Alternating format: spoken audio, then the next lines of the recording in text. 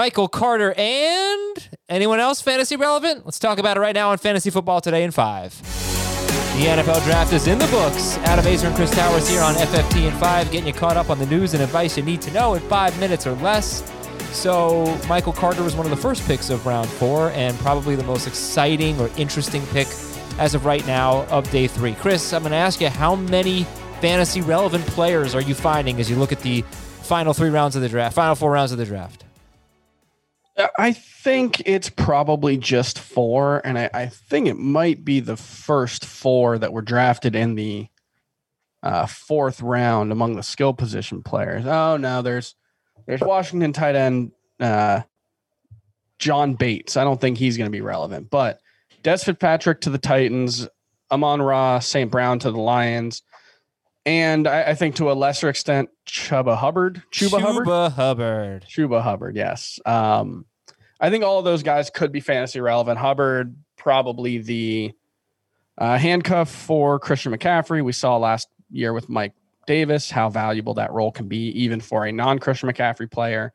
And then St. Brown and Fitzpatrick, St. Brown could be the number 1 wide receiver for the Lions, and Fitzpatrick, very well could step into the Corey Davis role. Those were 2 huge needs for both of those teams. And frankly, those might be the 2 most talented players in the competition for those spots.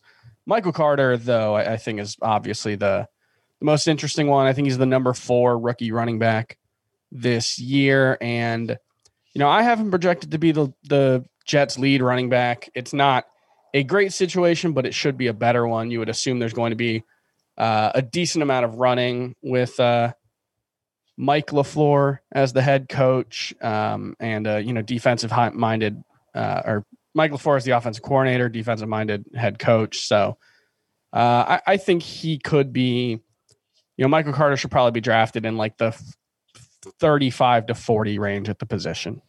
Okay, and our Chris Trapasso writes up a little blurb on each pick, gives a grade, and he compared him to James White and Giovanni Bernard. I'm hoping that Michael Carter is more than that. I know he's not tall, but he's got some bulk to him and really explosive player at UNC. So Let's hope that they use him more than just as a 3rd down back. So the veterans, though, the Falcons went the entire draft, did not draft a running back. It was unbelievable. They did sign a running back as an undrafted free agent, Javian Hawkins, but nobody's going to be too jazzed about an undrafted free agent. Myles Gaskin also does not get competition, although they did add Malcolm Brown in the offseason.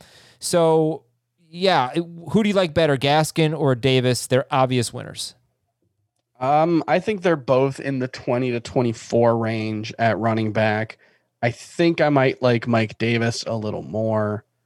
But, man, the Dolphins, really, they only wanted to use 1 running back last year. And, I saw a quote from the offensive coordinator talking about how, they want to use Malcolm Brown in the 4-minute offense and to like close games out. But that just feels like, maybe it starts out that way. But, the way they used Myles Gaskin last year, I'm not too worried about his role. So I think both of those guys are viable starting running backs. I think this draft has made the running back group as a whole for 2021 more, a little deeper. I think you can probably go about 24 to 25 down at running back before you really start to get nervous about who you have to start. So I think it's a good thing all around. Do you think Miles Sanders or a Patriots running back? Because I'm gonna, on the full length show, I'm gonna make a case here for Damian Harris as a winner in this NFL draft. But the Patriots added another no catch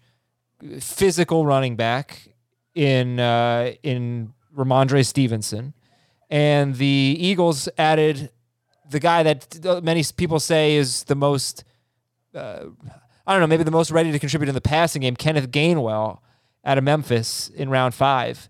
Do you think let's say Miles Sanders. Do you think Miles Sanders is hurt? Do you think he's a loser? And sorry I talked so long. 20 seconds. Go. Historically, players drafted in the running backs drafted in the 4th round or later have a very, very low hit rate. I think it was something like, I wish I had it in front of me, but it was something like 11 out of 60 have even had more than like 50 or 500 yards But over it could the be last Tariq decade as a Cohen. rookie. It could be a guy who just comes in and catches passes. Right, and that might hurt Miles Sanders, but he was so good running the ball with Jalen Hurts last year at quarterback. I think he's still going to be the lead back. I think he still probably gets 40 to 50 targets. And yeah, I'm not worried about Miles Sanders. I did not move him down. All right, that's it for Fantasy Football today in 5. We'll come at you on Monday morning with some rankings updates.